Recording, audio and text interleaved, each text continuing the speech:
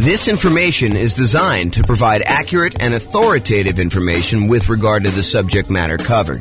It is offered with the understanding that the presenters are not engaged in rendering legal, accounting, or other professional services. If legal advice or other expert advice is required, the services of a competent professional should be sought. Welcome to the Tempe Real Estate Investing and Real Estate Financial Planning Podcast. Learn all about investing in real estate in Tempe, Arizona, with a combination of real estate financial planning and modeling with numbers specific to Tempe, plus syndicated, more generalized recordings of live and pre-recorded real estate investing classes, not all of them specific to Tempe. Be sure to stay tuned after the podcast for a message from our sponsors. All right, so real estate investing shocks. I'm James Orr. So how this class came about. So I had a client, real estate brokerage client. They were under contract to buy a new construction property, and they've been under contract for a long time. I'll show you the actual dates in there. Some new construction, and this was an example of that, had an exceptionally long period where you're waiting for the property to be built. So in this particular case, they went under contract, and the builder said, your property is going to be worked on and finished in whatever it was, 6 months from now or something like that. So they were too far out for them to reasonably pay a fee to lock their interest rates. Because when you lock interest rates more than a certain number of 60 days or something in advance, you're a lender, right? So 60 days in advance, then it's much more expensive to pay for that lock. And there's usually a premium on that interest rate. It's not like you get that best rate. If you lock it within 60 days, you get the best rate. If you lock it more than 60 days, there's usually a cost to it, or sometimes there's a cost to it, and usually the rate's a little bit worse. And so they were like, hey, it's 6 months out, rates are really low. Let's see if they'll go down. I mean, there's always that chance that they'll possibly go down because they've been going down for so long. But they did not lock their rate. So what happened was, they got within 60 days of closing. The builder calls on and says, hey, look, we're about 60 days out. You should probably lock your financing at that point. They call up their lender to lock the rate, and they were shocked. They called me almost in distress, hey, we may not be able to buy this property because it's way, way worse than it was. And so that's what we're going to look at. So this is historical interest rates and where they went under contract. So this is going all the way back to probably 1970 or so. You can see rates were at 7.5. They kind of went up in the early 80s to whatever this was, 18.5 or so. Kind of came down all through the 2000s, all through this. And then by the time they got and went under contract, they were not at all-time lows. That was probably 2021 or whatever it is according to this chart. It kind of went up from there, went down a little bit, but it had gone up the tiniest bit. And so when they went under contract, they were at this little mini peak. And so there was almost a thought of, well, maybe rates will go down, right? I'm not going to lock right now. They've been a lot lower within the last couple of years. Maybe they're going to go down. But if you look back historically, this was ridiculously low. And part of what this class is going to go over is this idea of understanding history and understanding probability of what are the chances this is going to happen to me and what could happen to me. And so if you look back over this, you can see that there's a chance that they could have been really, really ugly, right? The chance of it going back up to 17, 18%, pretty low. But, it's been in this 5 range for a long time. I mean, definitely above 5 for quite a while. So for them to think that it was going to go low, maybe, but could also have gone a lot higher. And that's what happened. So this is when they went under contract at this little point right here. This is when they were closing. And so you can see the rates had gone up quite a bit beforehand, and the rates were much, much higher. On the next slide, I'll show you what the actual numbers were and the actual dates. But you could just see visually how this happened, right? And how this was a shock to people. And there's a couple people in this room that experienced this real time where they had something like this happen. They were about to buy a property. You were living in the property, at least one of you guys were living in the property with an option to buy it. And thought, okay, yeah, I'm just going to live here until my year is up because I'm nomading. And then once my year is up, I'll go qualify for a loan. Everything's going to look amazing. My numbers are perfect. If my interest rates stay anywhere near where they are, my numbers are going to be awesome. I'm going to be able to buy this property. It's going to cash flow like crazy. This is going to be perfect. And I love the house. And then this happens. And interest rates go up and you're like, oh, I can't do it, right? I'm really, really close, but it just didn't happen. So that's the hard part. Okay. So here's what happened. The rate changed. It went from about 3.55% on February 3rd, 2022, which is when they went under contract, to 5.78% So from 3.55 to 5.78% by June 16th, 2022. That was an increase of 2.23 percentage points. So it went from 3.55 and it increased by 2.23 percentage points, or a 62.8% higher interest rate. That's crazy. And that's the shock. So their payment went from, and this is just principal and interest, their payment went from $1,929 per month to about $2,500 per month, an increase of payments of 29.6%. So their payments went up almost a third. If you thought you were going to have close to a break-even cash flow nomading this property after a year or two, but now you're going to be negative $571 per month, that's shocking, right? You were going to go buy a property, you were going to be break-even. You thought, hey, look, if I'm able to get into this thing 5% down and I'm break-even on this thing in a year, that's amazing. And now all of a sudden you do it and you're like, oh, now I'm negative $571 a month, negative almost $6,000, $7,000 a year. That's pretty insane. And that was the problem. So that's why this class exists, is I wanted to, while this was shocking, I wanted to put some perspective on all of the things that can come up that are shocking about investing in real estate. Because this isn't the only thing that can be shocking to people. But then also to point out that this shouldn't have been out of nowhere surprise. Yeah, interest rates went up and that was kind of a surprise and stuff.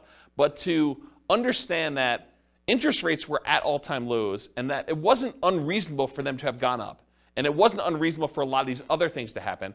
And then what I'm going to talk about is, they're not magic bullet solutions, but sort of what could you do to mitigate or to eliminate the shocks that could possibly come up? How can we get rid of some of these shocks? And so I'll give you a list of some things, and maybe you'll think of some other ones. It's the first time I ever taught this class, and so it might get better over time. But the idea is to kind of give you a list of the different shocks, and then talk about how we can mitigate and eliminate those things. So this kind of interest rate moving up, it's not a one-time anomaly. It does happen. And so these are the last 6 times that we had interest rates increase by more than 1% in a relatively short period of time. So back in October 1993 to December 1994, over a 14-month period, there was a rate increase of 2.38 points. So not 2.83% in that it didn't go up 2%, but it went up, from whatever it was to 2.38 percentage points higher than that. Okay, so home prices during that period of time, they went up 3%. So if you're wondering, hey, if these significant increases in interest rates that we've had, do home prices drop? And the answer is no. So historically, in every single one of these cases, the interest rates went up. The home prices went up. So it went up 3% for that period of time. The number of home sales did go down by 11%. So we sold fewer houses during that period as interest rates were rising. We sold fewer of them, but prices were up during that period. From January 1996 to September 1996, over an 8-month period, we saw a 1.2 percentage points increase of rates, and home prices went up 2% during there. Home sales went down 2%, though. So it means we sold less houses, but they went up in value 2%. Yeah, Ben? Is that 2% over that 3-year period, or is that 2% annually? I think this is a 2% increase in home prices during this period. That's what I think it is. I didn't actually go compile the data. I got this, I think, from Freddie Mac's website. Here's the address. You may want to go read their kind of the analysis, how they put it together. But my understanding is that it was 2% over that period of time. Yeah. And this wasn't a 3-year period. It was only 8 months. So January 96 through September 96, it only took 8 months for this to happen. And then it was 2% over that period of time. I thought it was 93 and 96. I was just looking at the start date column. Yeah, so this is start to end, start to end, start to end. So this is the period of time that this rate change happened and what happened to home price and sales during that period. Got it. I was just looking, I wasn't looking at both columns. Yeah. Does that answer the question then, probably? Because I think that's, unless they annualize this, right? Which I think that it's just during that period. But it's possible they could have annualized it for all I know. It didn't say annualized. Okay, so in October 1998 to May of 2000, that's a 19-month period. Interest rates increased 1.81 percentage points. And then home prices went up 13% over that period of time. And home sales went down 2%. June of 2003 to June 2004, 12-month period, 1.06 rate increase. and 13% increase in home prices, 2% actually increase in home sales during that period. And then June 2005 to July 2006, a 13-month period, 1.18 percentage point increase in the interest rate. Home prices went up by 7%. Home sales went down by 14%. And then November 2012 to December 2013, that was a 13-month period, 1.11 percentage point increase. Home prices went up 11%, and home sales went down 2%. Yeah, go ahead. What's our current one? What's our I don't know because I don't know if it's stopped. So I think that they're waiting for that, but it's a lot because, I mean, even this one. It's like huge compared to Yeah, so our latest one was an increase of 2.23 percentage points, and it was over this period of time at least, right? So February to June. So that's pretty crazy, but it may not be done. Yeah. And we need to stabilize. I'm not sure how they determine where it stops either, because it's sort of arbitrary, to a certain degree. So on average, it was a 13-month period for the interest rate to adjust. The average rate adjustment was 1.46%. Home prices went up on average 8% during those periods, and we saw a decline in home sales by 11%. So, which, if you look at this, right, it's not a shock. I mean, it shouldn't be a shock that this happens, right? It was a shock to them because we weren't thinking about it, and you weren't thinking about it. You went under contract. You're like, oh, maybe they'll go down. Interest rates have been up a little bit from where they were in the bottom. Maybe we'll get lucky and the rates will go down. And we have got, we're far out from this 60-day period, so we'll just wait and see. But then this shows you that we shouldn't really be that concerned. Do you have a question, Austin? I saw you looking. No, I was just speculating. This is a guess. I wouldn't think it would be done currently because there's a potential still another hike coming. So until that, we know if that's going to change anything or not. I wouldn't think that this go around this year would be finalized yet. But I wouldn't say finalized. I was just thinking like our current number is bigger than any number on that list. Yeah. And so probably in a year, if it keeps going up, it will be worse. Yeah. That's all I was getting. Maybe it's peak to valley too, right? Yeah. Maybe it's like they look at what the lowest was and the peak and they sort of determine where it was. It's hard to say. It's really hard to say. There's some speculation in the room for the recording about like whether we should use the current one now and whether it's going to continue or not. So we don't know. All right, any questions on this? So the idea though is that this is not like out of nowhere. You should not have known that this could possibly happen. It's happened before, 6 times at least, and maybe not to quite the extreme, but it's not that far off from what we've seen. And we'll have to see what happens. Okay, so here's a quote from Dan Sullivan. Basically, the quote is: if you've got enough money to solve the problem, you don't have the problem. And a lot of the issues that we're going to see are related to if you're willing to spend the money, it's not really an issue, right? If you can afford the difference in the price, the monthly payments, or buy down the interest rate or some combination of their two, it's really not that big of an issue. The challenge is a lot of times we don't want to spend the money or we don't have the money. And so we'll talk a little bit about that. Okay, so this is sort of a weird philosophy I have, and I've never heard someone explain it quite like I'm about to explain it to you. But I heard some slight variations on this. So if you have a variation, I'd be interested to hear about it. But here's this concept for me. If I'm walking down the street and I look down and I notice my shoe is untied, it is not a big deal for me, right? Like, my shoe is untied.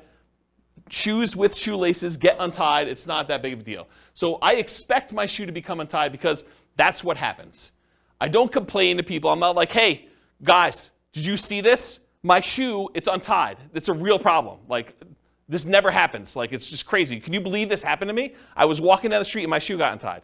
You don't complain to your fellow investors that your shoe is untied. You don't let it remain untied, frozen in fear, unwilling to do what is required to fix it. It's not like, hey, what do I do? Like, my shoe is untied. There's nothing I can do about this.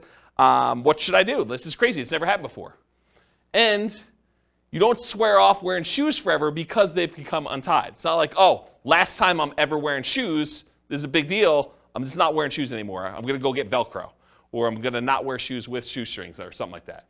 I just bend down, I tie my shoe, and I go on with my life because shoes become untied.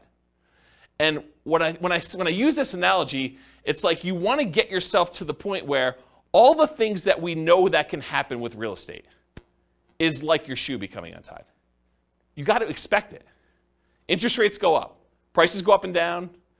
Rents go up and down. Vacancies happen. Roofs go bad. Air conditioners go bad. Tenants wreck properties. properties values go crazy and they go up and you do really, really well. You sell properties, you make huge profits. I mean, all these things happen, both good and bad in real estate, and they should not be a shock to you. So the same thing happens with real estate investing. These shocks will happen. You should expect them to happen. You don't need to complain to everyone. You know that these things have happened. You should not be frozen in fear when they happen. You should do what is required to resolve the issue, and you should not swear off investing in real estate because they happen. So it's this philosophy of you got to get to the point where mentally it's like your shoe got untied. You got to trivialize it such that, okay, tenant's not paying rent. I got to do something about that. I call up the attorney, we do the eviction, or whatever it is that you do, you just deal with it. It's like your shoe gets untied. It's not a big deal. You got to just work through it. Interest rates go up. All right, I didn't quite get the rate I wanted, or you're under contract, you're more than 60 days out in new construction, you're like, oh, interest rates went down. That's good. It's like, your shoe's automatically getting tied for you in some ways, right? It's like good things happen to you. Does this make sense? Have you heard a version of this philosophy before where it's sort of like presented like this? Okay. All right. If anyone does, I'd be interested to hear about it. So non-shocks. So these are often shocks because you did not know to, and sometimes, expect them. Either you did not expect them or you didn't know to expect them. But you probably should come to expect them. A lot of things we're going to talk about tonight, they're going to seem like, yeah, that makes sense, but I don't always think about it when I'm doing the thing, and so I forget about it, and then when it's a shock to me because it happens, right? So this is thinking about things probabilistically, not this will always happen or this will never happen, but there's a small chance that this could be really ugly. There's a large chance that this is going to be fine, and there's a medium-ish, smallish chance that something could happen and it makes it, inconvenient where I have to bend over and tie my shoe, okay? So what are the chances you'll need to deal with this, and what do you do if it does happen? And here are some examples of the shocks that we're going to cover. All the contingencies you have in your contract, they're there for a reason. Things that you can terminate a contract on, that's why you can terminate, because sometimes you discover things while you're under contract that you were not as you expected. They're shocks to you. So we'll talk a lot about those. All the maintenance you have on properties, all the repairs you have in properties, and capital expenses that come up with properties. Guys, roofs go bad. You should budget to have to spend $5, $10, $15, $20, $50,000 on a roof, whatever it's going to cost you to replace a roof. You got to know it's coming. Got to know ACs go bad. You got to know furnaces go bad. You got to know that flooring wears out. Kitchens get outdated or wrecked or destroyed by tenants sometimes. Bathrooms get destroyed. It's part of the thing. Your shoe becomes untied. Roofs go bad, right? So you can't complain when you have a roof go bad. You just have to budget, plan, and spend the money to replace the roof. That's part of what you need to plan for. All the property ownership issues. People slip and fall. You get sued. Neighbors complain. They do irrational things. They'll come over your house without you knowing, without you expecting them. All that crazy stuff. So all the property ownership issues, all the property management issues. At some point, someone's going to claim that you treated them unfairly. Even if you do treat them fairly, they're going to feel slighted in some way. Tenants are not going to pay rent sometimes. Even if you do the best job at screening tenants, all these things are going to happen. I'm not trying to be negative about it. It's just be a realist. Realize that this stuff occurs, and you got to treat it like it's a shoelace. Like, okay, I got to deal with that. Just going to deal with it. Going to tie my shoe and move on. All the natural disaster and accident issues. So there's going to be hurricanes, there's going to be earthquakes, there's going to be floods, there's going to be other stuff, things that you did not expect could happen to your property are going to happen. They could be small probabilistically, but they're possible to happen. All the asset protection issues. So all the things about slip and falls and people suing you and perhaps challenging your ownership of properties, multiple properties, or you getting in car accidents and people coming after you for that. All the stuff you deal with in normal everyday life exists. So just be aware of that. So including all the different things we're discussing in tonight's class. There are reverse shocks, as I've hinted at before. Sometimes shocks go in your favor. Home prices go up while you're under contract. Interest rates drop before you can lock in financing at a reasonable rate. The $10,000 roof repair you thought you were going to have to make when you're under contract to buy a property turns out to just be a minor patch job for $500 that buys you 5 more years. The ancient-looking air conditioner that isn't working is fixed with a simple service call for a few $100s, and it ends up working for another 10 years. These things happen. Just like you buy a property when the air conditioning is working, and it turns out you need a whole new AC unit just randomly. like it's the coils are cracked or something that you just could not tell while you were under contract. So good and bad things happen to you. Does that make sense? Okay. So here's the intent of the class. Raise your awareness of what the shocks are. Try to give you some of the simple ideas of what the possible ways are to mitigate or eliminate them, and that there are no magic bullets or magic solutions to many of these shocks. It's not like I'm going to magically solve the roof issue or the interest rate issue for you. I'll tell you some tips and how I think about it, what you can do for it, but they're not going to solve all the issues for you. So just realize that up front. Okay? Okay, so here's the class format. We're talking about shock, what it is, and then how to mitigate and completely eliminate it if possible. And then I use this abbreviation ME instead of saying mitigate, eliminate all night. So ME is going to be an abbreviation on the slides that show the mitigation, elimination sort of slides. Okay, so here's some general principles. These are sort of things that, in general, help dampen the impact of any of these shocks. Okay, so many of these are universally applicable to all types of shocks. Number one is reserves. You really should have reserves to invest in real estate. These will help mitigate the overwhelming majority of these issues. Again, if you have the money to solve the problem, you don't have the problem. If you have the money to replace the roof, it's annoying, but you got a new roof, and now your property is good for X number of years. You know, if you need to replace an AC, just replace the AC. If you can afford to buy down the rate and get it back there, you buy down the rate. Yeah, it's not ideal. You just do it, though. If you want the property and it's going to be a good investment for you long term, you just figure it out. And if you want rates when rates drop down, you can refinance again. So one thing is having reserves. Number two is worked with experienced professionals that have navigated or at least been trained to address these issues before. So be willing to pay for advice from your team, attorneys, accountants, CPAs, inspectors, property managers, real estate agents, brokers, the title folks, et cetera, et cetera, et cetera. If you're willing to have people that have gone through this before and can help you navigate and understand, well, typically here's how we deal with this, here are some solutions we usually use, or put it in perspective for you, I think that's worthwhile. Study history. So know what has happened in the past, and ideally not just the very recent past. As I showed you on that chart with interest rates coming down, they were really looking at, and I didn't ask them this, but I assume that they were really looking at that last 5 years or so where interest rates were really, really low. And they were like, hey, look, we just came off a really, really low interest rate. Maybe these rates are going down again. But if they look back over a very long period of time, they would have seen that it's not unreasonable that the rates did what they did, right? And then have a backup plan whenever possible. So what is your plan if this happens? Maybe really low probability, but what are you thinking? And maybe there's things you can do now that will make it easier for you in the future should that come up. And then evaluate what your risk exposure is and determine what level you're okay with. If rates go up by 0.5 point, am I still in? If rates go up by 2 points, am I still in? If rates go up by 5 points, am I still buying this property? And just evaluate what makes sense for you. What are you willing to deal with? What are you not willing to deal with? And then patience. I think this is part of the manage your expectations sort of philosophy. It's like, what's reasonable for you? Like, what do you expect to happen? Do you expect every property that you go to buy that you will have no things come up on inspection? Or that you'll never have a property go vacant? Or you'll always be able to get the rent you estimated when you buy a property? Or that rents always go up? You could always rent it for more than you rented it for the previous time. Managing your own expectations and knowing what it is. You don't hit home runs every at-bat. It's not like every time you do this, everything goes perfectly and you score. Do what is within your circle of control and let go of things outside your circle of control. They had no control over the interest rate. They did have control as to whether they were willing to pay the premium to lock in that early. It seemed so expensive at the time to lock in whatever that was, 6 months ahead of time. But it was probably, in retrospect, not that they should have done this, but in retrospect, it probably was cheaper than what they ended up paying. That was within their control. And then remember this concept of expected value. If you've not heard this before, it's a pretty interesting phenomenon. It's kind of like a math way of thinking. If you have aces, you're playing poker, and you've got 2 cards down. If you've got aces and someone else has, 2-5 offsuit, you have the odds in your favor if you have aces and they have 2-5.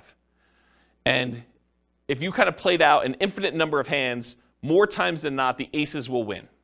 And so you have an advantage. Your expected value, your expected chance of winning with the aces is much higher than someone who has a 2 and a 5 in their hand.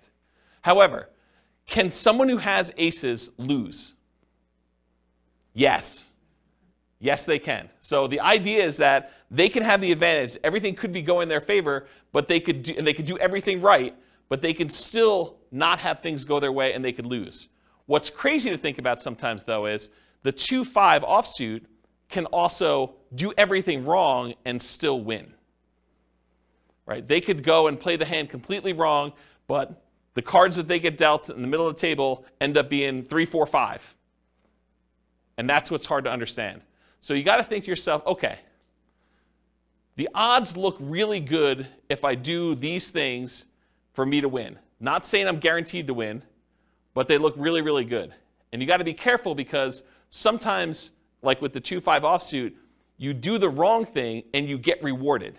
You locked in 6 months earlier and paid the premium, and that seemed like the wrong, it may have even seemed like you were doing the right thing at the time, and maybe that ended up not being the right thing. And you could still end up that being correct if you had interest rates go up by 2.65%, over that period of time too. Okay. Any questions on patience? Cool. So I'm going to go over some different groups, the stuff before you buy a property, the stuff when you're under contract, the stuff post-closing once you own a property, some things specific to selling, and some extras. I think there's only one extra that I've gotten here. So that's the groups we're going to do. So let's go over before you buy. And some of these, once I go over one or two of them, they're similar enough, we're going to be like, okay, we already know that. All right, so you're out looking for a property to buy. You find an amazing one. You want to put in an offer, and maybe even do put in an offer, but you find out there are multiple offers. This could be a shock to you. If you've never been in a market where you have multiple offers on a property, or you've never bought a property before and realized that the really popular, very desirable properties sometimes get more than one person bidding on it, you may not be ready for this. Anyone who's kind of been buying a property in the last 2 years has been like, oh yeah, multiple offers here, we see 20 of them. But if you're brand new, you haven't seen that, could be a shock to you. If you are looking for the best of the best properties, why would it surprise you that other people also like that property and want it too? So it should not be a shock. So here's the mitigate or eliminate thing with multiple offers. If you are willing to compete, make strong offers that have the best chance of getting accepted. And I have a slide coming up from a class I did called the 10 tips to get offers accepted in hot markets. I'll kind of give you the 10 tips, but if you really want the 2-hour version of that, go watch that class. And then the next thing when you're doing multiple offers is work with a professional who understands multiple offers and can give you some tips for doing it. And again, you're not going to win every one of them. It's just impossible. If you have 20 offers on a property, which is an extreme case for really, really hot markets, 19 of them don't get it. And then know your market. Sometimes it makes sense to make a strong offer right away with short deadlines to avoid competing offers. You go see a property, you're like, okay, this one's really, really good. I definitely want this. I have a feeling it's going to get multiple offers on it. So I'm going to come in hot tonight, make an offer, tell them I need an answer by 9 a.m. tomorrow. And you come in really strong with your offer. It has to be so compelling that they're not willing to wait to see what other people are willing to do. And so that could be a strategy. Or sometimes it makes sense to wait, let all the other people show it, let them put in their offers, and then have your agent call the other agent and say, hey, what does my guy really wants it, what does my guy need to do in order to get this one accepted? What do they need to beat? And they can tell them, go ask your seller, because sometimes you're not supposed to give away that information without permission from your seller, but go ask your seller, say, look, if you want the best offer, I'm willing to come in and make it happen. You just need to tell me what that number is. And so there's an incentive for the seller to tell you what number it needs to be. And it is impossible to always know which one of those options to go with. You can't know whether you should come in early or you can't know if you should wait, because there's maybe some agents or some sellers that are like, if it's a reasonable offer, I just want it, I want to get it done with. And sometimes it's like, I want what's happening at the end. Okay? Can't see? All right, cool. So 10 tips to get offers accepted in hot markets. So this is from a 2-hour class I did of the same title. And I'm just going to really quickly run through the list, but go watch this class if you want details. And we're sort of post-hot market as I teach this, but it could come back later, and then you definitely want to go review that class. So number 1, 10 tips, price. So improve on your price. Number 2, be willing to make up an appraisal gap. So if the property doesn't appraise, be willing to make up any difference or to completely waive that you need an appraisal at all. Number 3, use escalation clauses. So sometimes you'll want to say, I'll go $5,000 above the next highest offer. So you can actually use an escalation clause to increase your offer price to that. Number 4, call the seller's broker and find out what the seller wants in their offer to make sure you can match as many things as possible so that the seller gets what they want. Sometimes it's not always about price. A lot of times it's about price, but sometimes it's timing, or I really don't want to move the pool table, or I really don't want to do an FHA loan. As long as it's conventional, I'm fine. I've got concerns that it won't go FHA or VA or whatever it is. So you got to find out what the seller wants. You do that by calling the seller's broker. Have your lender call and verify and tell the seller's agent that you are qualified, you're going to close on the loan, that you're good to go. And make sure you have the best ideal loan for getting the job done, one that's going to be easy for that property to sell with. You can waive the inspection or do a limited inspection, or do no, or I guess waive it is do a no inspection at all, but you can do things with the inspection to make it more attractive. You can look at what's happening in the neighborhood to make sure you understand what you're going to need to do in order to get that offer accepted. If all the properties in the neighborhood are selling for 10% above asking price and you're coming in at list price, it's going to be hard for you to get that offer accepted. Earnest money. So you could increase how much earnest money you're putting up with a deal. I think that signals some strength. You could also make your earnest money non-refundable so that if you don't close for any reason, you don't get it back. That's a stronger offer than saying, I've got these contingencies, and if I can't get my loan or the inspection comes back weird or something else happens, then I'm going to get my earnest money back. That leaves the seller in a little bit less secure position. No conditional sales, so you do not need to sell your property before you buy this property. And then in some cases, especially when you're an investor and you're willing to buy more than one property, being willing to accept a backup position, because a certain percentage of the offers that do get accepted fall out. And if you're in backup position, there is a chance that you will not have to be in a bidding war again, competing, that you'll just by default be in first position and get the offer accepted. So that's my quick list of 10 tips to get offers accepted in hot markets. Any questions on those? All right, sweet.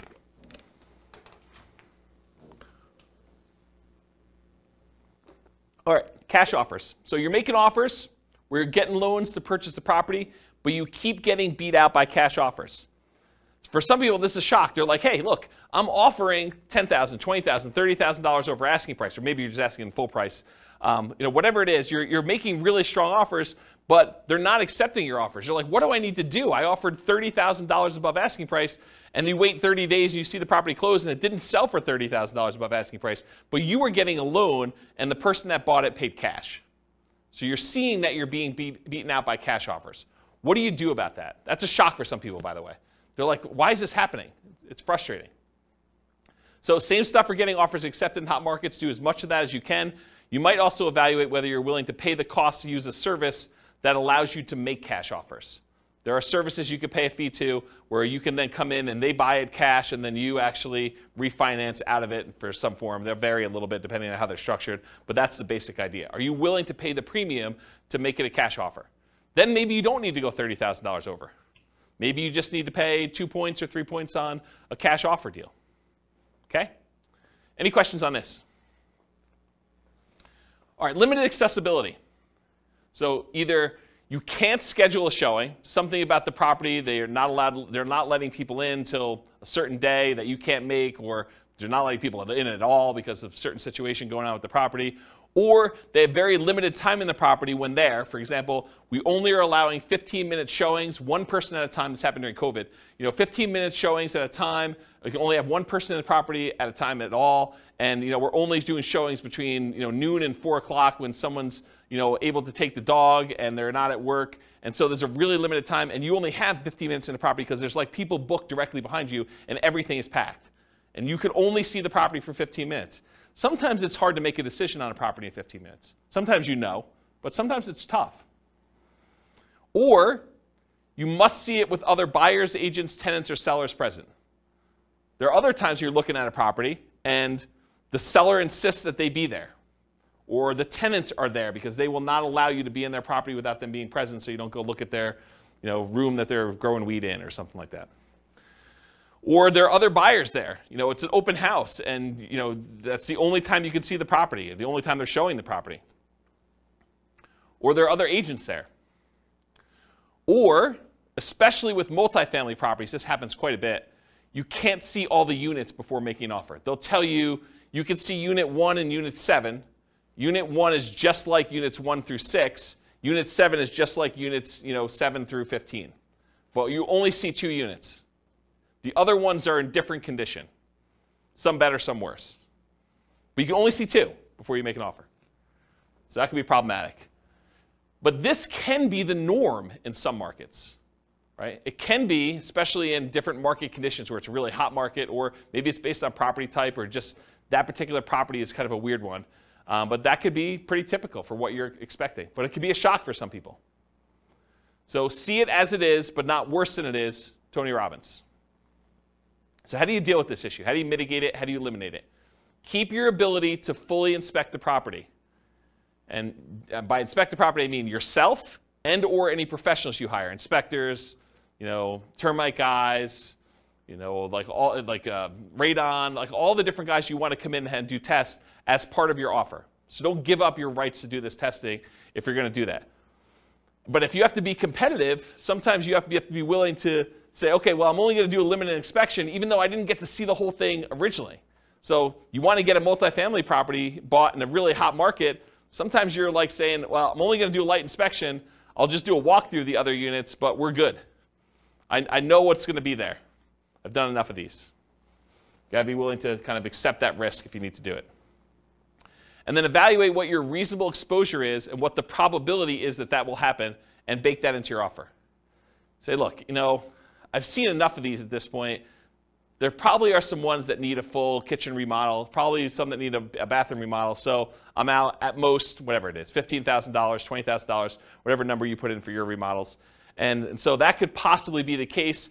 And I can't imagine every single one of them is going to be like that. So let's say half of them are. And so you could say, there's probably a X% chance that that's the case. So I'll go ahead and bake that into my offer. I know that I'm going to possibly have to come out of this. If it's better than that, great. If it's worse than that, yeah, I got a little worse of a deal. Okay? Any questions on limited accessibility? All right, not having all the information. So you're wanting to make a decision, whether you're going to make an offer or not, but you don't have all the information you need. Maybe you're missing HOA docs to be able to tell if you can use it as a rental, or that you could park your RV, or put a little ADU, additional accessory dwelling unit back there. Maybe you're missing solid rent comps. You're just unable to get rental comps for this particular property. You really want to call your property manager. They're not open until Monday. It's Friday night. You're looking at this property. You just can't get it to make a decision. Or maybe you're missing property financials. This happens all the time with multifamily properties. You want to get financials for the property. They're like, yeah, you'll get them when you go under contract, but we're still preparing them and I don't have them. And we already have 14 people looking at the property in the next 2 days. Got to make a decision. You're missing info on the condition of parts of the property you're unable to see. Snow is on the roof, tenants in one or more of the units. It's a hoarder house. You can't see past all the boxes and garbage. There's times when you will not have the information you need in order to make a decision. So how do you deal with, how do you mitigate or eliminate this lack of information? It's rare that you'll have all the information you need up front, especially with multifamily properties. You need to move forward to get more information, like going under contract, but keeping key contingencies. So if you're like, look, I really want to see the financials, well, make your offer, subject to you getting these financials and being able to terminate the contract if you can't get them. And again, you got to weigh this. If you ask for so many contingencies, it may make your offer weak and you may not get it to begin with. So you got to balance this act of, hey, look, I'm making an offer. I'm not demanding that I have the financials, but I really want to see them. But I'm moving forward regardless of what they are. And then you make your decision based on that. And sometimes doing things like what I just suggested of moving forward but getting the information later comes at a cost. Paying for an inspection, paying for an appraisal, paying for professional opinion or advice on a property that you may ultimately not end up buying. That's part of the buying process. You're going to pay some of those costs, and sometimes you're not going to end up buying the property. And sometimes you buy with incomplete or sometimes inaccurate information. So sometimes you buy a property and you never get the information from the seller. You're guessing. It's incomplete history. Or sometimes they give you information and it's wrong. They tell you, yeah, the HOA allows RV parking here. And you come to find out that that was not correct. Or Airbnbs. That's another good example. All right, so try to evaluate what risk you're likely to have and what risk you might have and decide if you're willing to take that or not. In some cases, you might be risking the cost of inspections, the cost of appraisals, and or your earnest money. Most contracts are going to be written as what we call earnest money contracts, which means if you don't perform, you and the seller agree, if you don't perform buying the property, that you and the seller agree that they get to keep your earnest money as liquidated damages for you not being able to perform. So if you put up $5,000 as earnest money, and for some reason you're unable or unwilling to perform and buy that property, they keep the $5,000, and that's what their reward is for you not performing. However, there are some versions of the contract where you could check a box or you could write it differently, and it becomes specific performance, which means you and the seller agree that if you don't buy the property, they will sue you and force you to buy the property or force you to pay damages. And it's not just $5,000. Okay? So the risk is if you have a specific performance contract and you don't perform, then you could have a lot more responsibility or obligations to the seller than whatever you put up as earnest money. So from a seller's perspective, if you offer them a contract that's specific performance, that may encourage them that you're really serious and that you're willing to perform, but it comes at a pretty significant risk to you.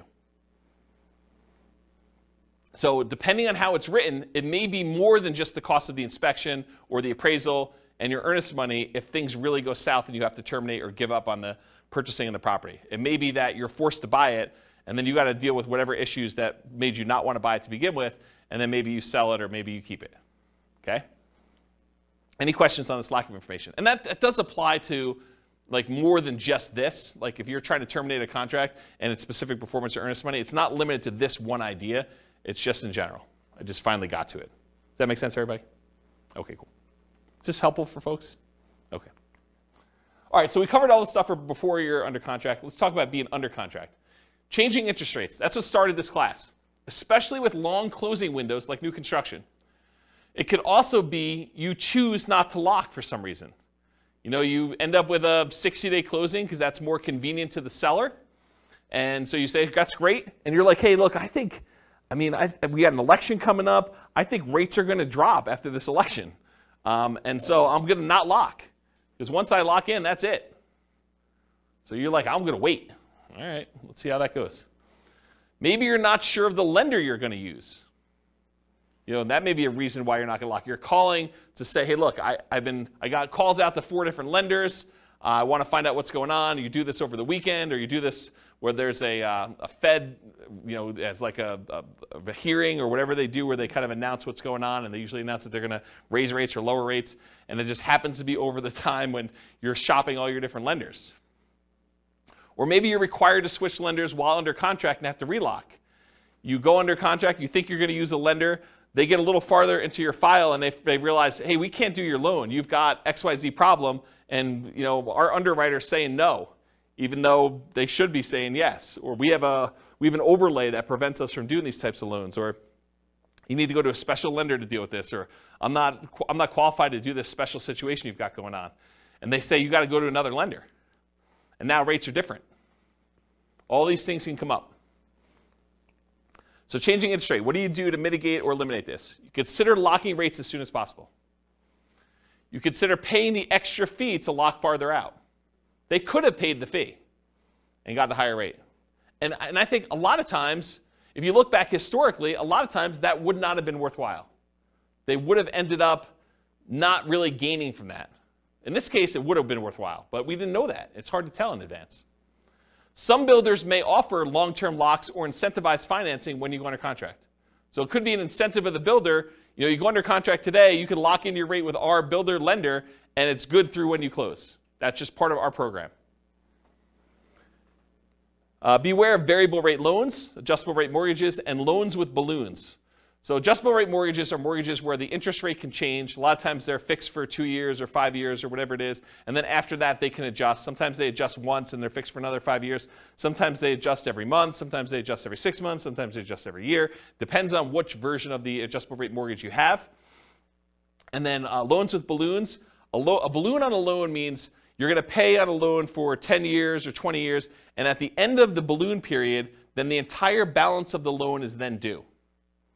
So you might be paying as if it's a 30-year loan, but it has a 10-year balloon. So the payments look like you're going to pay off the loan in 30 years, but by the time you get to year 10, they're like, okay, you now owe $300,000 of this $400,000 loan.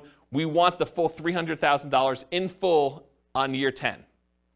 And then you got to either refinance or pay the $300,000 and get out of there. And not every lender will automatically refinance your loan. Sometimes you may have to change loans. Sometimes the interest rates change significantly between that 10-year point and the other 10-year point. So it could be a real problem for you to get out of there at that point. So anytime you take on a variable rate loan or a loan with a balloon, this opts you in to additional potential shocks in the future.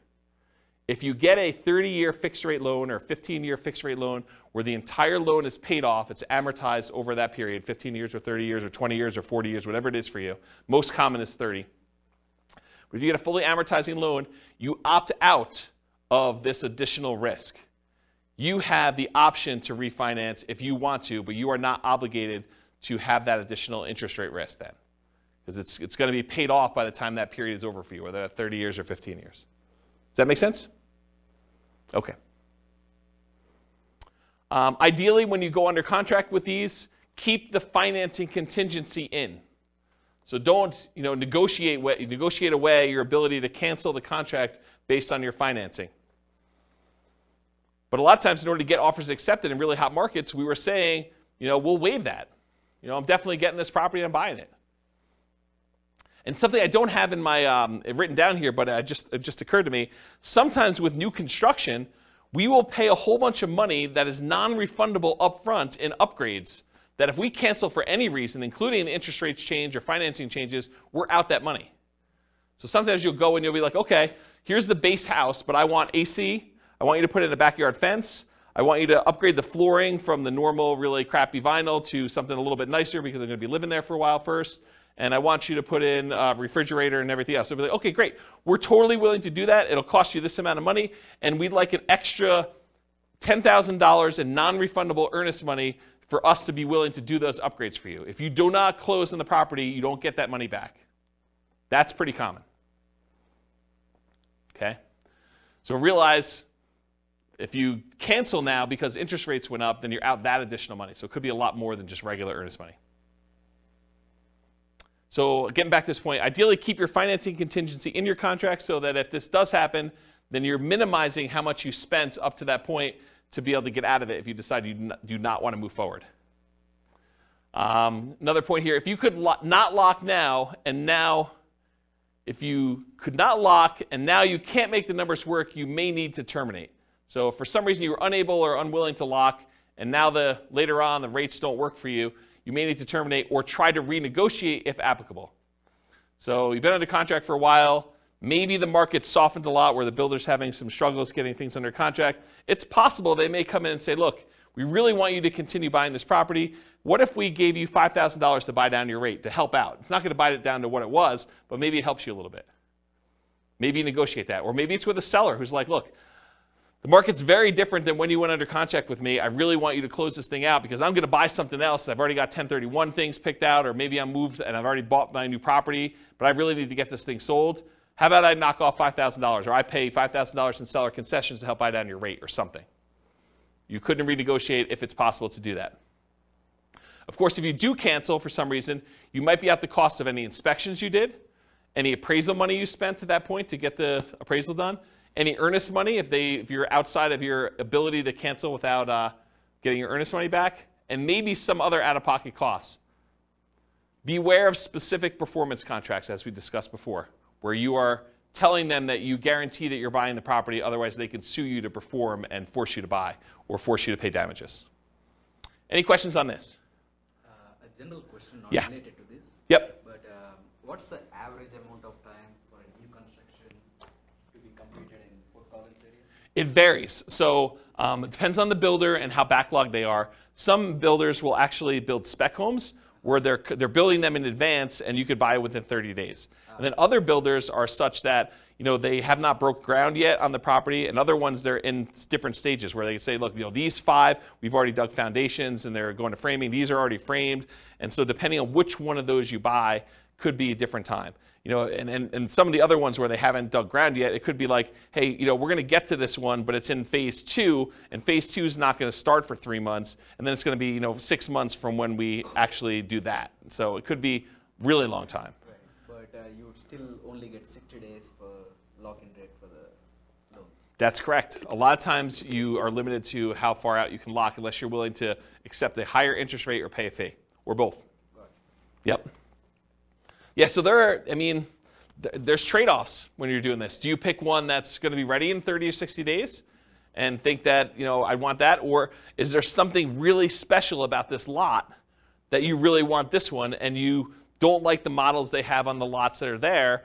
Maybe it faces the wrong direction for you. Maybe it's only a couple of bedrooms, or maybe, the prices are different. I mean, there's all sorts of variations as to why you might wait. So it's really tricky. Okay. That make sense? Yeah. All right, cool. Any questions on this? Sweet. Inspection issues. So in most cases, you'll be inspecting the property after you go under contract, often with the help of your team, home inspector, for example. Sometimes this might also include disclosures from the seller, including due diligence documents like leases or property disclosures where the seller tells you everything that they know about the property, at least in theory. Might also include things you might discover during the same period, like survey issues. So you say, look, that shed looks like it's really close to where I thought the property line might be for the neighbor. We probably should get a survey on this property. Or, this fence looks really janky as to where it is. Maybe I should check and have a survey done to see if the fence is really the property line and stuff like that. And sometimes you have a survey done and it's wrong.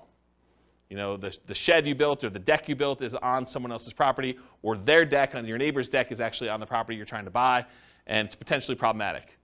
Or shared driveways get kind of weird in some cases. There's all sorts of weird stuff that can come up on this, and sometimes you don't find that out until you're under contract. And a lot of times you've already paid your inspection fee at that point, because you've inspected the inside of the house, and you paid the survey guy in order to come out there and do this, and you paid for your appraisal, even if the appraisal wasn't done yet, because you kind of prepaid it with the lender in order to get a jump start on it, because there was a shortage of appraisers and you wanted to make sure you got your spot in line. And so now you're out, inspection, survey, and appraisal for a property that you may be terminating on or that you got to negotiate on. So that could be a shock to you. You just got to realize that up front. Okay? There are going to be things that come up on a property on inspection. So this should not be a surprise to you. You are going to find things on the inspection. That's what the inspection is for.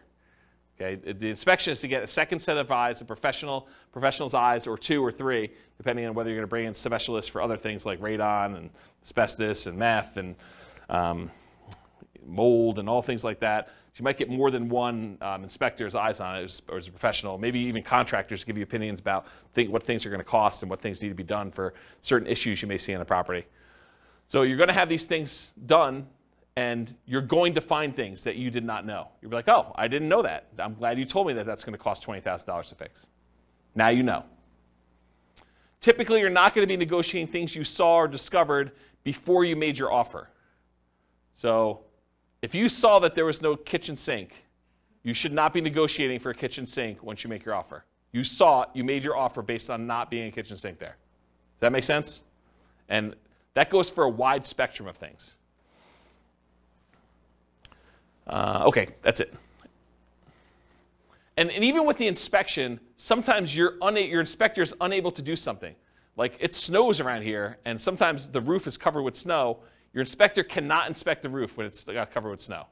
So if you're buying a property and you have a really limited inspection window, unless you extend out the ability to inspect it for snow later or something like that, or sometimes it's under snow for 30 days, not as much around here, it's highly unusual. But if that's the case, that's problematic. You may be buying a property that you've never seen the roof for. Okay, so how do we mitigate or eliminate these? Reasonable expectations.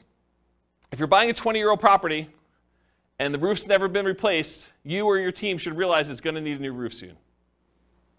Just makes sense. So for you to be surprised by that or shocked by that, it's problematic. Keep your ability to terminate and negotiate in a contract. Might be out of the cost of an inspection, maybe an appraisal in some cases, maybe your earnest money depending on how you structure it. But you want to make sure that you have what you need to be able to negotiate these things if things come up. If it's not something acceptable to you, even if the seller could or would address it, then with the advice of your team, terminate. So make sure you understand what the repercussions are. But if you're like, hey, look, even if they did move the shed. There's something weird about that. I don't want to be involved in it anymore, or whatever. If they could fix something that you had an issue with, then you have to make that decision. And then negotiate legitimate shocks, not just trivial things. So realize that up front. Any questions on inspection? Cool. Can't qualify for a loan. So you're about to buy a property, you're getting a loan. Ideally, you got pre-qualified with a lender, a quality lender, before going under contract. Ideally, more qualified than them just telling you, but you telling them, hey, I make this much money, I have these debts. They say, it sounds like you can qualify for about a $500,000 house. That's not the level of qualification I'm talking about. I want them to pull your stuff. I want them to put you through the system.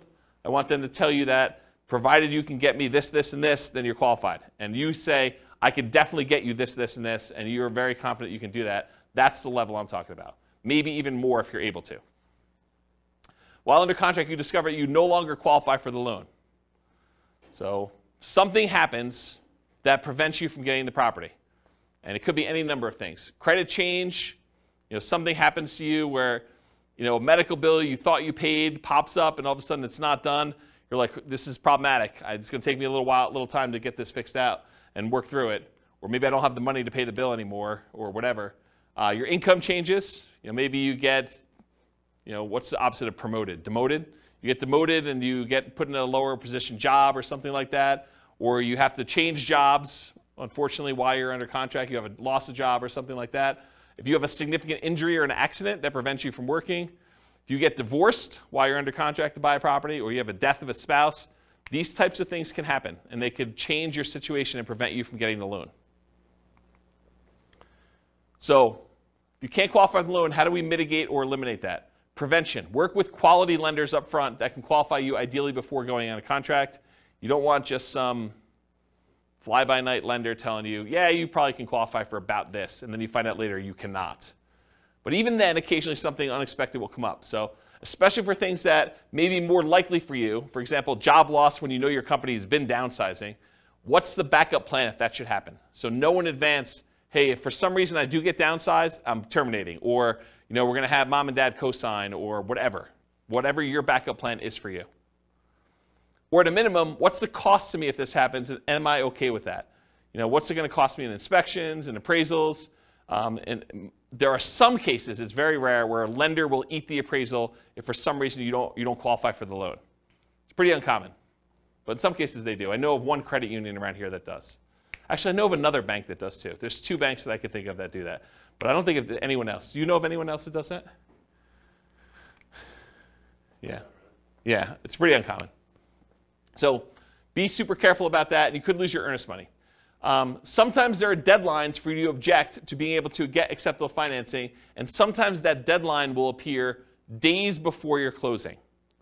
So imagine for a minute they say, hey, look, your loan objection deadline is the 25th of the month, and we're closing on the 30th of the month. So there's a 5-day period when you cannot get your earnest money back if something happens to you. If you lose your job in that 5-day window, you don't get your earnest money.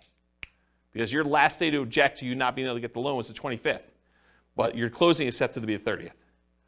So if you get in a car accident, get injured, get divorced, something happens to you at your job, credit score changes significantly enough, all those things can impact it. I had a client once, was under contract to buy a property, and they got married while they were under contract.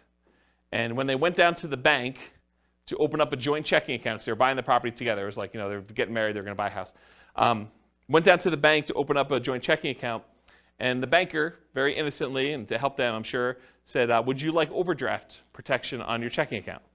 They're like, yeah, that sounds good. Let's do overdraft protection. So they went and did that. They opened up, by getting overdraft protection, they opened up a new line of credit. It changed their credit score enough where they barely qualified for the loan because it actually gave them a hit to their credit score. So be super careful. Talked about that. All right, cool. So what happens if you can't get insurance on a property? Sometimes you can't get insurance at all. You go to buy a property and you realize this is uninsurable. I'm not able to get insurance at all. More commonly, you might not be able to get reasonably priced insurance for the property. You'll call down to insurance and they'll be like, hey, so this is a weird property and it's got ABC going on with it. in order to get insurance, it's going to be 3 times what you thought it was going to be. You're like, whoa, that is expensive. So be aware that that can happen. Sometimes properties are in flood zones, and you might not know they're in a flood zone. It's not like there's water on the ground in flood zones all the time, right? It's flood zones because it occasionally gets flooded. So flood insurance can be expensive. It might be more expensive than you thought it was going to be based on location, age, composition, history, something like that. So be aware. Other one on here, fire. Fire? There's a lot of places that will not insure homes because of what they're considered in terms of property. Like if you were in Netherlands or other areas, it can be really hard to insure. So they could not insure them because they're in some type of fire area where like forest fire or something like that? Yeah. Yeah, that's kind of what I was thinking about location, but yes. Yep. Yeah, so how do you mitigate or eliminate this risk of can't get insurance? You can check with your insurance agent before you make an offer. I'm not sure I would go to that extreme, but you could. I mean, that's one way to mitigate or eliminate it. Sometimes you still run into the unexpected, though. They give you a quote, think it's something, then when they finally formally submit it, something weird comes up. Most lenders require insurance if you're getting a loan, so are you willing or able to buy the property for cash if you can't get insurance on the property? And is it that good of a deal? You could also try alternate insurance providers, other insurance agents, especially ones that do more unusual policies. So I had a property once that I personally bought, and I don't remember the details. This was probably 20 years ago at this point. But there was some really weird thing where I was unable to get insurance on it, and I had to go to like one of these really obscure insurance agents to get the policy on it. And it was a little bit more expensive. It wasn't that bad. It was probably like 50% more than what I was expecting it to be. It wasn't a deal killer, but it was unexpected. It was unusual.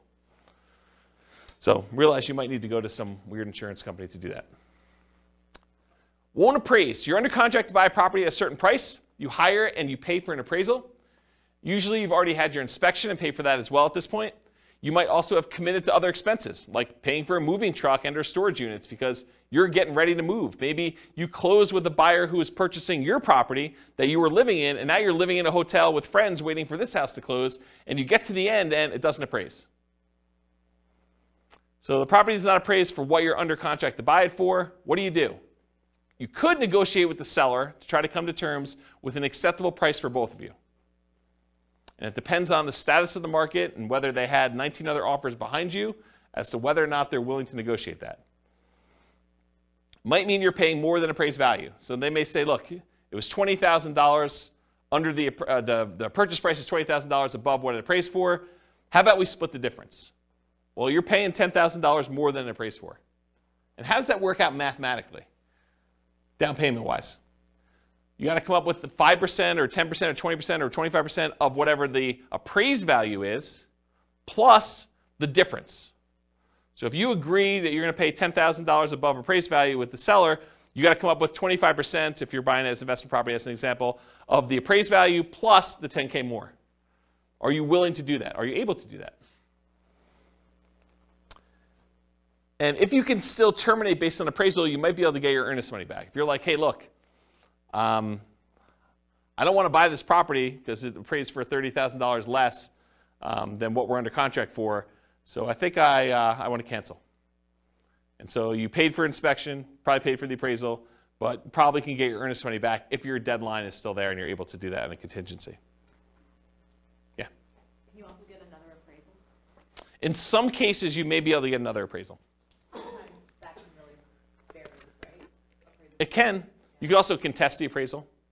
Yeah, sometimes you could say, hey, look, you use really bad comps. These are not comparable sales. Yep, those are also good mitigate, eliminate options. Is FHA? I think FHA sticks with the property. I think if you have an FHA appraisal on a property, I'm pretty sure that sticks with the property for like 6 months or a year or something like that. Talk to your lender to get details. But certain appraisals will stick with the property, even if you go and try to hire another lender to do it. With conventional financing, I'm pretty sure they do not, as of right now, and this could change. Lending policies change all the time. Okay, title or HOA issues. So you're under contract to buy a property. You negotiated to have the right to review the title work with your attorney and the HOA documents. While you're reviewing the title work and the HOA documents, you discover something unacceptable in the title documents or HOA documents that prevent you from doing what you want to do with the property. For example, having an RV or being able to do short-term rentals or being able to have rentals at all or something like that. Or that you feel could impact you when you got to resell the property later. So maybe it's not something you're worried about, but you're like, hey, that's going to be a problem because this property is sort of built for X, and it turns out you can't do X with it based on something in title or something in the HOA documents or something like that. So something comes up where you're unwilling to do this. As a side note, this is like one of my little weird pet peeves. Is your real estate agent competent to review title work for you? Are they trained on how to review your title work and tell you what is going on with it, whether there's a problem in there or not? The answer is no. We do not get trained on title work. Title work is an attorney type thing. It's a legal thing. So your real estate agent is not qualified. So you should not rely on your real estate agent to review your title work. All right, so how do you deal with, mitigate, and eliminate title HOA issues? So in some cases, the seller could do something to solve the issue. You can negotiate with the seller to try to come up with terms that are acceptable to you to fix or mitigate the issue. For example, if you thought you were going to be able to park an RV on the property, but the HOA says you can't, then would you be okay with an X dollar discount instead? That could be a possible solution. If you could still terminate based on title or HOA, you might be able to get your earnest money back, often out the costs up to this point, whatever that is, inspection, appraisal, etc. Any questions on this? Cool. All right, post-closing. What if you can't get rent? Can't get the rent you thought you were going to get? You bought a property with the intention of renting it, traditional buy and hold, short-term rental, nomad, whatever it was. You now own the property. You've already gone through closing, everything you've got in hand, but you can't quite get the rent you thought you were going to be able to get. That's a shock, right? I thought I was going to get $2,000 a month. Can't get it. Maybe it's $1,800. Maybe it's $1,500.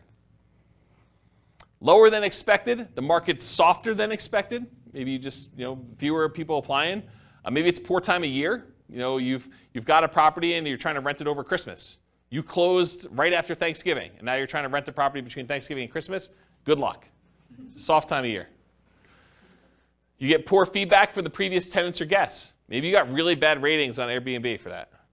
Maybe you got, there's a new website comes on where tenants get to rate the quality of the properties, or maybe that exists in your marketplace, and you got really bad reviews. Could be a problem. So how do we deal with this? We evaluate all the different ways to improve cash flow on rental properties from another class I taught, How to Improve Cash Flow Workshop, How to Improve Cash Flow Workshop, the class. So for the sake of time, I will talk about a couple of these, but I'm not going to run through them all in detail. There's a 2-hour class on this literal thing, and there's a checklist for it. But things like subdividing your property into multiple units to get more rent than you thought you were going to get, renting upstairs and downstairs separately as an example, renting by the bedroom or bed, rent parts separately like garage, community pool, RV parking, RV and backyard, add services like high-speed internet. That's not interest, it should be internet. Offer the property to a tenant buyer on lease option, lease purchase, or agreement for deed to increase income, reduce maintenance, charging pet rent, charging fence rent or carpet rent. They want new carpet, you charge them extra rent in order to pay for that, or extra rent for something else the tenant desires that you install.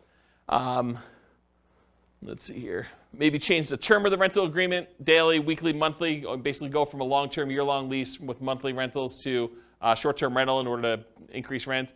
Maybe charge weekly or bi-weekly instead of monthly. Include done-for-you services like lawn care, snow care, removal, house cleaning for an extra fee. Can I convert it to a duplex, triplex, or fourplex or more?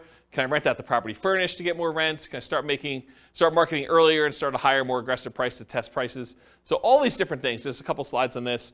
So go watch that 2-hour class. I'll put a link to it in the show notes. But there's a lot of stuff you could do in order to increase rents on that. All right, next one, undisclosed issues. You find out about undisclosed issues after closing.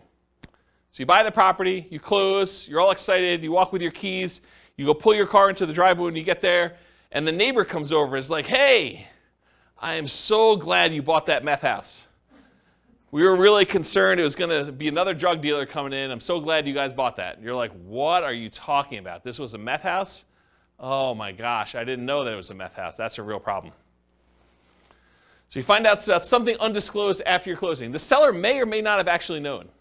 Maybe the seller didn't know it was a meth house. Maybe they were an absentee landlord and they were just oblivious, and they thought the calls from the police were just solicitations for raising money for the police fund, when they were really calling to say, hey, you got people serving meth or dealing meth out of your property. The inspector may have missed the issue. So it's possible, the inspector did their best, but they couldn't see it or didn't know to look or just overlooked it or was just hiding or something like that. Or maybe you may have assumed it was a small issue when it turned out to be a more expensive issue. So, you thought this was going to be a $500 fix because you've had that issue in the past before and it didn't cost that much. But now they're like, oh, no, this is not a $500 fix. This is a $5,000 fix or $10,000 fix. We got to go in the walls and rip stuff out. And you're like, whoa, can't you just do this? They're like, nope, it's beyond that. Can't do that. So some common ones might be repairs or unable to use it the way you intended. Those are like the big groups. All right. So definitely how do you deal with these? How do you mitigate or eliminate these? You definitely get inspections done to help reduce the chances of this happening. Not saying it won't happen, but it definitely reduces chances. Get bids from contractors for repairs you're unsure about, and maybe even ones you think you know how much they'll cost, because with inflation, I'm finding that prices are way up beyond what I thought they were going to be. Okay, so if you thought, hey, in the past I had this done 5 years ago, it was X number of dollars, but now it might be 2X or 3X in some cases. This reminds me of a really funny story. So I bought my first house, had a wood-burning fireplace in it, and so I'm talking to my father-in-law about buying wood, like wood for the wood-burning fireplace. And I was like, oh, it came in these logs. I got to cut it up or something like that. He's like, oh, just go buy a chainsaw. I'm like, how much does a chainsaw cost? He's like, I don't know, $13, $14. I was like, what year did you buy your chainsaw in? He's like, I don't know, 78, something like that. I'm like, it's got to be over $100 today for a chainsaw. So you just never know with inflation and stuff. All right. Get advice from your professionals about being able to use the property as you intended. Typically, the seller is not responsible for making sure that you can use the property the way you desire. You could think, hey, I'm going to do this as a short-term rental. The seller is not responsible for making sure that you can use it as a short-term rental. You are. So you got to do that research and find out, make sure that you can do it. All right, what happens if the seller or the tenant won't move out? And this could be at the time of closing, or it could be something that happens after you own the property. So you buy a property, and now the seller or the tenant won't move out. So you were supposed to get the property vacant. You do your walkthrough right before closing, and you go in the property, and there's still like at least 1 or 2 days of stuff to be moved out of the property. Like you're like, they hardly moved anything. Like, we're going to closing in an hour. Are you going to be out of here in an hour? And they're like, oh, I don't know. I might need a little extra time to do that. That's okay, right? How do you deal with that? You walk through the property before closing to make sure they're out, ideally. Evaluate if you're willing to close with them still in there. If they're not out, might be hard to negotiate and still close with the same loan on the same day. It's tricky, right? If you have a loan, all the paperwork's done on the loan, and all the money's listed out, can you just have the seller give you $2,000 to close on the property? Not without the lender knowing and approving that. It's possibly loan fraud. It's an inducement to buy the property from the seller that the lender does not know about. So you need to get permission from your lender to be able to do that. Good luck trying to do that in an hour and getting those documents approved again. So you got to figure that out. It's kind of tricky. Make sure you understand eviction laws and how they might apply to your situation beforehand. So go talk to an attorney if you think this is anywhere possible, a remote chance or something like that, or your property manager or both. And then get professional help from the attorney for evictions to make sure it's done promptly and correctly. You don't want to go like Wild West this and kind of try to make it happen. You really want to understand what you're doing. Any questions on these? Kind of shocking, right? Be able to do that? Oh. Apparently I must have missed one of the slides. So underinsured or not insured for some things. So not all things can be easily covered by insurance.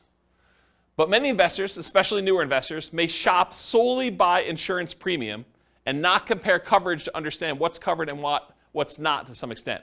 So the thing is, you go and you call 3 different insurance agents, and they say, okay, your policy is going to be $1,400, your policy is going to be $1,200, your policy is going to be $1,100, the 3 ones you call. You're like, oh, well, I'll go with the $1,100. That sounds like the best one. Maybe not. Maybe the $1,100 one didn't cover sewer backups into your basement. Or only covers personal injuries on your property to $500. And now someone gets in an accident on your property, they slip and fall, and their medical bills are $5,000, and now you're coming out of pocket $4,500. Well, that $300 that you saved doesn't look so good now, does it? And that's the difference between some of this stuff. So you have to have insurance, but you opted to choose a less expensive insurance policy. It's limited coverage for an actual claim, or it's not covered at all. You gotta make sure you understand what you're buying and what you're covered for. And apparently I didn't do any things in there, so I think I covered it though. All right, what about price or rent drops? You buy a property, you typically don't see price drops or rent drops on properties you're under contract with, since the market tends not to move that quickly in a way that you can easily measure. Right? You're under contract for 30 days typically. You're not going to see a price drop or a rent drop in that particular amount of time. While you own the property, the price drops or the rents drop. So change your strategy to one that has longer term perspective. Convert a fix and flip to a long-term rental as an example. So if you bought a fix and flip and you're buying a property, and for some reason you're unable to sell it for the profit margin you wanted, maybe you decide to convert it to a long-term rental, hold it for a year or two until you have the profit margin you want, and you fix it that way. Okay? Change the use to improve the value. So you were using it one way, long-term rental, now you change it to short-term rental. Use long-term leases, still likely to have issues when the lease is up. So if you use a year-long lease and rents drop, you've got a rent fixed in for a year, but at the end of that year, if rents had gone down, they may drop and you may need to adjust it down at that point. But it'll keep you propped up for a year. And then go watch that class on how to improve cash flow. They'll talk about other strategies for dealing with rent drops in there. Any questions on this one? Cool. HOA restrictions. HOA won't allow your intended use. You can find out after you buy that your HOA won't allow for rentals. Could be that they change their policy after you own the property. So this has come up for some clients before, so it's kind of important. Let's say you bought a property and you planned on using it for a rental. And while you own the property, the HOA gets together and all the different members of the HOA vote to change the rules of the HOA so that now you can no longer do regular rentals or short-term rentals or something else. That's potentially problematic. And in some cases, they may have to grandfather you in if you were already using it that way, but maybe they don't. You should definitely know the rules around you for what that could be. So read through your HOA docs is how you mitigate or eliminate it. Read through the HOA docs carefully before buying, often done while you're under contract. It may also be done prior to making an offer, but it's often not practical. Most of the time, they're not giving you HOA docs to read before you go under contract. Most of the time, it's done afterward. You may not have access to them until you're under contract, and you may need to act quickly on in-demand properties just to get your offer accepted. Get the help from your attorney interpreting them if you're concerned. Your real estate agent is not reading all these HOA docs, so you should be reading them and getting the help of an attorney if you need help interpreting them. We're not trained on that. It's not like we get training on interpreting HOA covenants. What about loan call due? Oh, this is an interesting one. I put some slides I've never put in a presentation before here, so this will be interesting for you guys. Loan call due. So you decide you want to buy a property, like buying it subject to, or maybe even on a lease option, as you'll see here in a second, or you move it into a LLC after you buy it for asset protection reasons. You know, things like that, where you're like, you don't think it's a big deal, but now the lender's like, wait a minute, you now triggered this due on sale or due on transfer clause. What happens if the loan gets called due? Oh, that's pretty interesting. So let's take a look. How do you mitigate or eliminate this? You understand and get advice on the Garn-St. Germain Depository Institution Acts of 1982, which discusses loans being called due. Talk to an attorney about it before doing these types of creative deals and asset protection strategies. And I want to be 100% clear. I'm specifically talking about buying properties creatively, where the seller leaves their loan in place and you take ownership of the property. Buying the property subject to the existing financing, or where the seller has a loan existing in place and you agree with the seller to wrap the financing where they get part of the payment and then part of the underlying loan is paid. Or, and this is the part where you really need to pay attention, or you own a property, you got the loan, and you decide to move the property into an LLC. Okay? So have a backup plan, be able to pay off the property, refinance, or bring it into partner or refinance. So that's one of the things to do. Now I'm going to talk to you about the Garn-St. Germain Depository Institution Act of 1982. There's a link on here with this on here, but since you guys are not going to go read it, I'm going to explain it to you, okay? Because I want you to understand what this covers and what this doesn't. So this is 12 U.S. Code 1701 J3, preemption of due on sale prohibitions. This is all about due on sale clauses. Definitions. For the purposes of Section 1, the term due on sale clause means a contract provision which authorizes the lender at its option, they can do it or not do it, to declare due and payable sums secured by the lender's security instrument if all or any part of the property or any interest therein securing the real property loan is sold or transferred without the lender's prior written consent. So if you actually sell or transfer in the property without the lender's written consent, this is what this applies to. The term lender means a person or government agency making a real property loan, or any assignee or transferee in whole or in part of such a person or agency. The term real property loan means a loan, mortgage, advance, or credit sale secured by a lien on the real property, the stock allocated to a dwelling unit in a cooperative housing corporation or a residential manufactured home, whether real or personal property, and the term, the residential manufactured home, means a manufactured home as defined in section blah, blah, blah, which is used as a residence. The term state means a whole bunch of other stuff. I'm going to ignore that line. All right, so let's get into this. The loan contract and terms governing execution or enforcement of due on sale options and rights and remedies of lenders and borrowers, assumptions of loan rates, Section 1, notwithstanding any provision in the constitutional laws of any state or the contrary, a lender may, subject to subsection C, enter into or enforce a contract containing a due on sale with respect to a real property loan. So they can enforce this. Except as otherwise provided in subsection D, the exercise by the lender of its option pursuant to such a clause shall be exclusively governed by the terms of the loan contract. So basically the terms of this are in the document itself, and all rights and remedies of the lender and borrower shall be fixed and governed by the contract. So it's in the paperwork you sign at closing. In the exercise of its option under a due on sale clause, a lender is encouraged to permit an assumption of real property loan at the existing contract rate or at a rate which is at or below the average between the contract and market rates, and nothing in this section shall be interpreted to prohibit such assumption. So basically what they're saying is, hey, if you're taking a property over subject to, the lender is encouraged, according to the law, to permit you to assume the loan at a rate that is at or lower than what it is. Okay? They don't have to, though, but they're encouraged to. All right. There's a bunch of stuff in here. I'm going to see where I want to start reading. I'm going to skip some stuff. So it talks about the dates that these come into play, basically any stuff before 1982, which is no longer really relevant. So I'm going to skip that part. It says respective properties originated in national banks or credit unions. That's what it applies to. Does not apply to, it does apply when they have successors or transferees. So here's something interesting. So does not apply pursuant to subsection. A lender may require any successor or transferee of the borrower to meet customary credit standards applied to loans. So they may require you to have a credit report and apply to the loan. And the lender may declare the loan due and payable pursuant to the terms of the contract upon the transfer to any successor or transferee of the borrower who fails to meet such customary credit standards. So if you don't qualify for the loan to assume it, the lender could say, then all of it's due. That's their solution. A lender may not exercise its option pursuant to a due on sale clause in the case of transfer of real property, which is subject to this subsection where the transfer occurred prior to that date. I probably didn't need to read that one. Okay, that's good. Here we go, though. This is where it gets really crazy. Okay, here's where the exceptions are.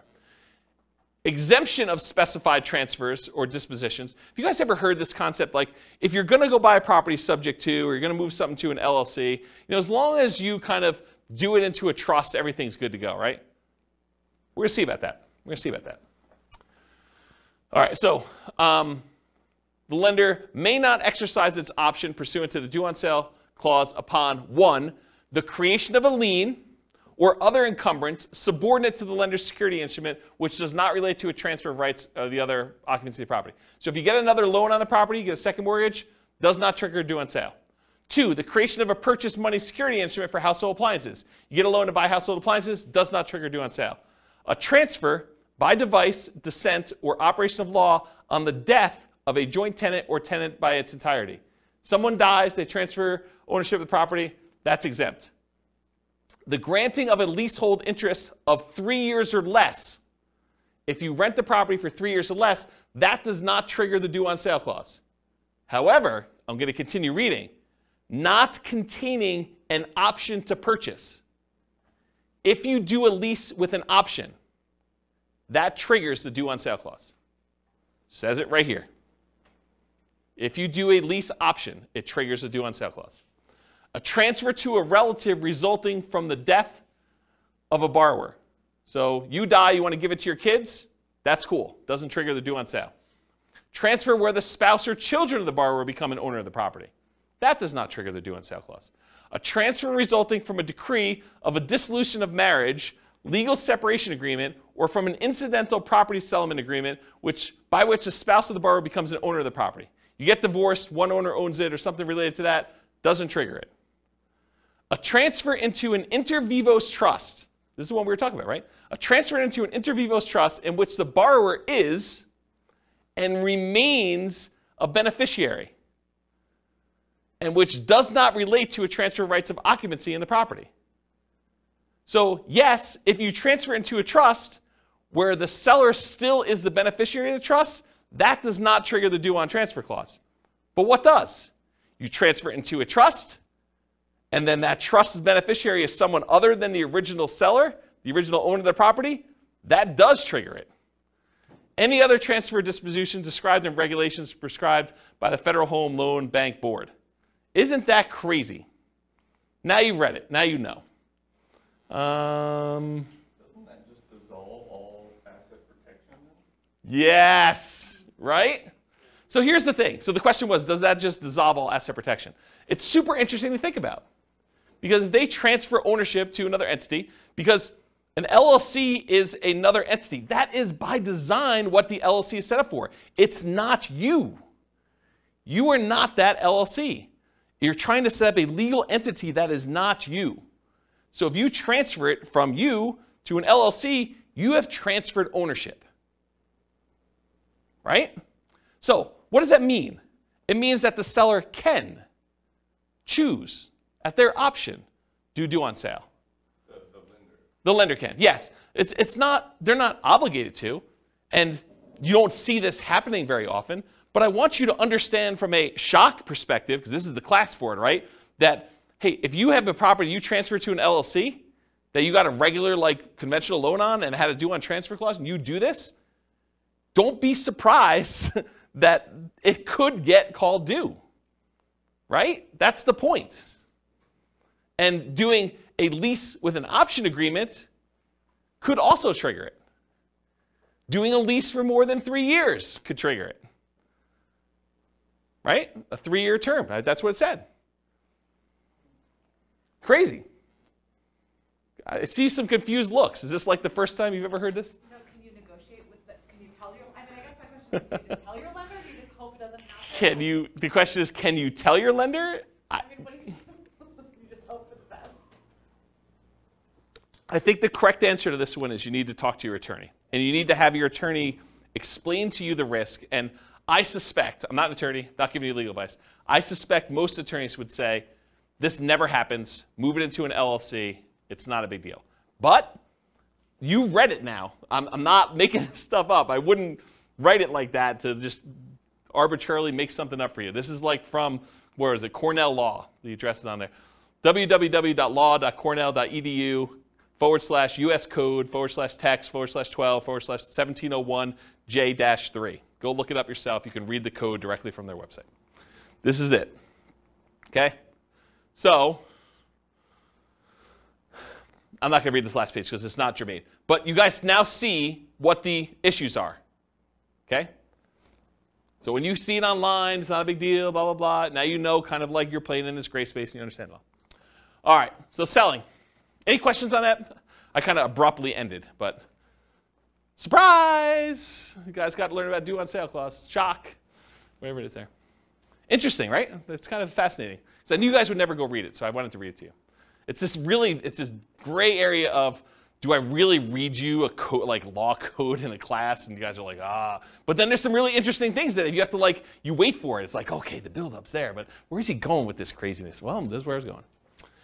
Okay, so selling. What if you're selling and you get no offers? That's a shock for a lot of people, especially when you're used to getting 20 offers. You're trying to sell your property, you're marketing it or hired a professional market for you, and you're not getting offers on it. So how do you mitigate or eliminate that? Increase your marketing, improve the desirability of your property, and I define that as change the price, improve the price in some form or another, improve the condition of the property, make it more desirable for them to want to buy it, or improve the terms or financing available for the property. Those are really the three levers you can pull, right? You can increase exposure, get more people looking at it, and hopefully you find the one that wants to buy it. You can change the price to attract more people to it. You can change the quality of the property itself, or you could change the terms upon which you're selling it, or the financing is another way of saying that. So you could bribe them to get better financing. If they couldn't afford the $2,000 a month P&I payment, you could pay $5,000 to buy down their interest rate. Now it's $1,900. Now it looks more attractive. That type of idea. Any questions on this? Buyer backs out. You're trying to sell a property. You got a buyer on the hook. They're under contract to buy the property with you. What happens if they don't go through with it? Market the property for sale, find a buyer, the buyer backs out. So mitigate or eliminate this. Realize that your negotiating power diminishes significantly once you go under contract, and it shifts largely to the buyer with their contingencies. Your strongest negotiating position is before you accept an offer.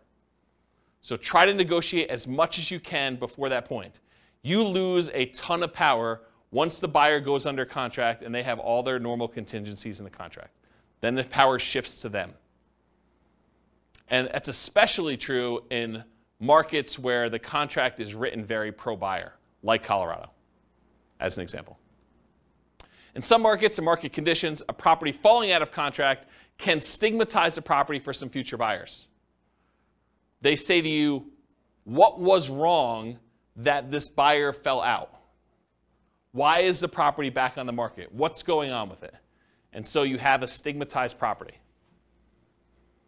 Now, if you have 19 other offers behind the one that you accepted, that's less of a deal. But if it's a soft market, it's a much bigger deal. Make sure buyers are qualified and able to perform before going under contract. Do as much of your checking before you accept. Call their lender. Verify that they can actually get their loan. Verify that they're a strong buyer. Try to feel out see if you can read between the lines in the paperwork as if they're going to be a pain in the butt and ask for a ton of things on inspection or be really nitpicky about stuff, or, like if a buyer comes in, and this is going to sound horrible, but if a buyer comes in and in the additional provisions, they list out 14 other things they want you to do as part of you accepting their offer, that's a sign that you're going to have some interesting challenges with that buyer, right? You just know that's not normal. You're not usually seeing that. Seller to sweep the garden of the extra leaves before I take possession. Okay, you're sort of telegraphing, I'm a troublesome buyer. I've got some demands. And in some markets, you may still choose to accept that offer because you don't have anyone else. But got to realize that going in. All right, any questions on this? All right, conditional transaction chains. So the buyer's offer is contingent on them selling their home. Usually, but not always, the buyer's property is already under contract. So in some cases, a buyer goes out, they find your property, the one that they love, and they're like, I didn't know that I was going to find the property that I love the first time out. We were going to list our property for sale in the spring, but we really love your property. Will you go under contract with us now so that I could buy your property, and we will have our property on the market in a week? That happens. They really love your property, and now you got to decide, man, do I really want to have my property tied up while this other seller, now the buyer for you, goes and tries to list their property and tries to get it sold? And they don't even have it on the market yet. Well, now you're like, well, what price are you going to put it on the market, and what's it worth? Is this thing going to sit on the market for 6 months while my property's tied up? I really want mine sold. So you got to make some of those decisions. And then your buyers terminate their contract. So imagine for a minute, the buyer for you comes in. They say, I really want to buy your property. You're like, okay, what's the situation? You're like, well, we have a buyer already on our contract, and we gave them, they gave us 60 days to be able to close on it. So we can close on yours in 43 days because that's how long we have left to do it. So you're like, okay, I accept that. But now their buyer, for some reason, on inspection or they can't get the loan or whatever, they terminate. But they were going to use the down payment from the sale of theirs to buy yours. That's potentially problematic, So evaluate the strength and likelihood that your buyer's buyer will close on the property. You got to really look back at this and say, how sure are they going to close? Are they past inspection? How qualified are they? Can I talk to their lender? But you want to do all this before you accept their offer, because then you lose negotiating power. Understand this extra risk. This should not be a shock. If you accept an offer like this, you really should make sure. And they would be able to get their earnest money back because The other person's buyer or yours? yours, like. Yeah, because That's part of the condition. yes. So the question was, can the buyer who's under contract with yours get their earnest money back? And yeah, if they have a contingency in your contract that says, I'm planning on buying this thing, and if I can't get my loan, because they now they don't have the down payments, or maybe they can't qualify with 2 mortgages, they may be getting out on loan, or they may be getting out on the contingency they have for you. So you got to be super careful about this one. Consider other buyers before contingent buyers when possible. If you've got 2 buyers interested in your property, you may want to pick the one that doesn't have a contingency, even if it's not as good in some other areas, because this is a pretty big risk, in my opinion. Try to eliminate this contingency as early as possible. Or it might be very difficult to do this, and it might be really difficult to do this, but maybe negotiate compensation if their buyer fails to perform and they terminate on you. Say, look, I'm willing to wait and work with you, but if this current buyer fails, you need to put up an extra $2,000 hard, because I'm making decisions that's going to cost me more money in order to hold this property and have it off the market for you, because I got to move out in preparation for you buying this one, and I got to go buy something else. Maybe you then go under contract on something else, and it's problematic for you.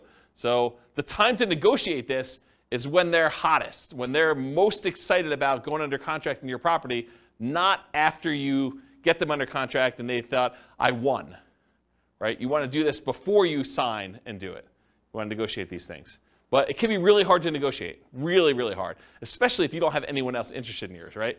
It's really hard for you to say, oh, we don't have anyone else. Why don't we just accept this one? And the thinking is, if they don't buy it, we'll just, someone else will come along. We'll keep it available for showings, and maybe someone will come along and do it. But the chance of someone coming along and being in a backup position is relatively small. Not a lot of people are wanting to shop properties that are already under contract in some form, unless the market's hot, then they might. Okay, any questions on this? Cool. Extras. So I put one here about 1031 exchange issues. If you're trying to compete at 1031 tax-deferred exchange, you might be trying to buy a replacement property or to sell a property that you've already selected a replacement property for. So you're like, hey, look, I really want to buy this new building. I'll have to go sell my old building in order to be able to 1031 exchange into this new one, and I'm trying to work that out and the timing of it. It's higher stakes in a lot of cases because there can be significant tax consequences for you. It's not just all the other stuff we've been talking about. It's all the other stuff we've been talking about, plus now you might have to pay taxes on something that you didn't think you'd have to do. And it's capital gains tax and depreciation recapture tax if it's a rental for whatever period of time you held it, plus if you have any rollover from previous 1031 exchanges. So it can be something that shocks you. Sometimes it's an issue with timing, especially with new construction. You try to buy a new construction property as one of the properties you're 1031 exchanging out of, and for some reason the builder delays. The contractor's there, or there's construction delays or supply line delays or something like that. You thought I was going to easily be able to do this, and now you're pushing up against a deadline, or maybe you're over the deadline. Sometimes it is an issue with inspection, appraisal, or other contingency where you're like, I really don't want to proceed with this because I've got this other stuff going on. So how do we mitigate or eliminate this? Get a contingency on your replacement that the sale must go through, or you can cancel and get your earnest money back. So when you're about to go buy something else, tell them, I'm doing a 1031 exchange. If my other one doesn't close, I'm not buying this one. And I want that contingency up and through as far out as I can get it, right? So that you know, or at least as far out as the other one's supposed to close. Maybe more if you can. Carefully consider your replacement property or properties. Make sure that you evaluate those as the probability of being able to buy those, and whether they look like they're definitely going through, or this kind of iffy one, or whatever you got going on there. And work closely with your 1031 exchange intermediary, the company you hire to do the 1031 exchange, to discuss what this looks like if things fall apart. Either your buy side or your sell side or whatever. Make sure you have those conversations to understand how they usually deal with it. This is like that expert advice sort of thing, right? And then make sure you have a backup plan. Because some of the consequences for this can be huge. If you owned a property for a long time, it's appreciated a lot. Tax bill could be pretty significant for these. So we're not just talking like, I got a I got to pay $500 extra a month on a rental property because the interest rate went up. This can be order of magnitude higher. Orders of magnitude higher, right? All right, any questions on this? Otherwise, I'm going to do conclusion. So, most of these shocks, if you think about the shocks we went through tonight, right? Should you anticipate most of these? Is there anything in there that's really a surprise? No, once I told you what they were like, yeah, I mean, this makes a lot of sense. They should be anticipated. You should see them. You should understand that these are likely to happen. Now, what probability? What's the chance of them happening? Could be really small, could be very common, right? So you got to understand like where we are with that. But getting professional advice and guidance and having reserves can help mitigate most, if not all, that we're likely to experience. Can you see that why having reserves can just say, okay, yeah, that's annoying, but if I want to do it, I'm still going to do it because it's just a little bit more money. And sometimes it's just money at different times, like the roof. It's not like you didn't have to do a roof. It's like you know a roof's coming. It's just now I had to do it at a time that was inconvenient for me.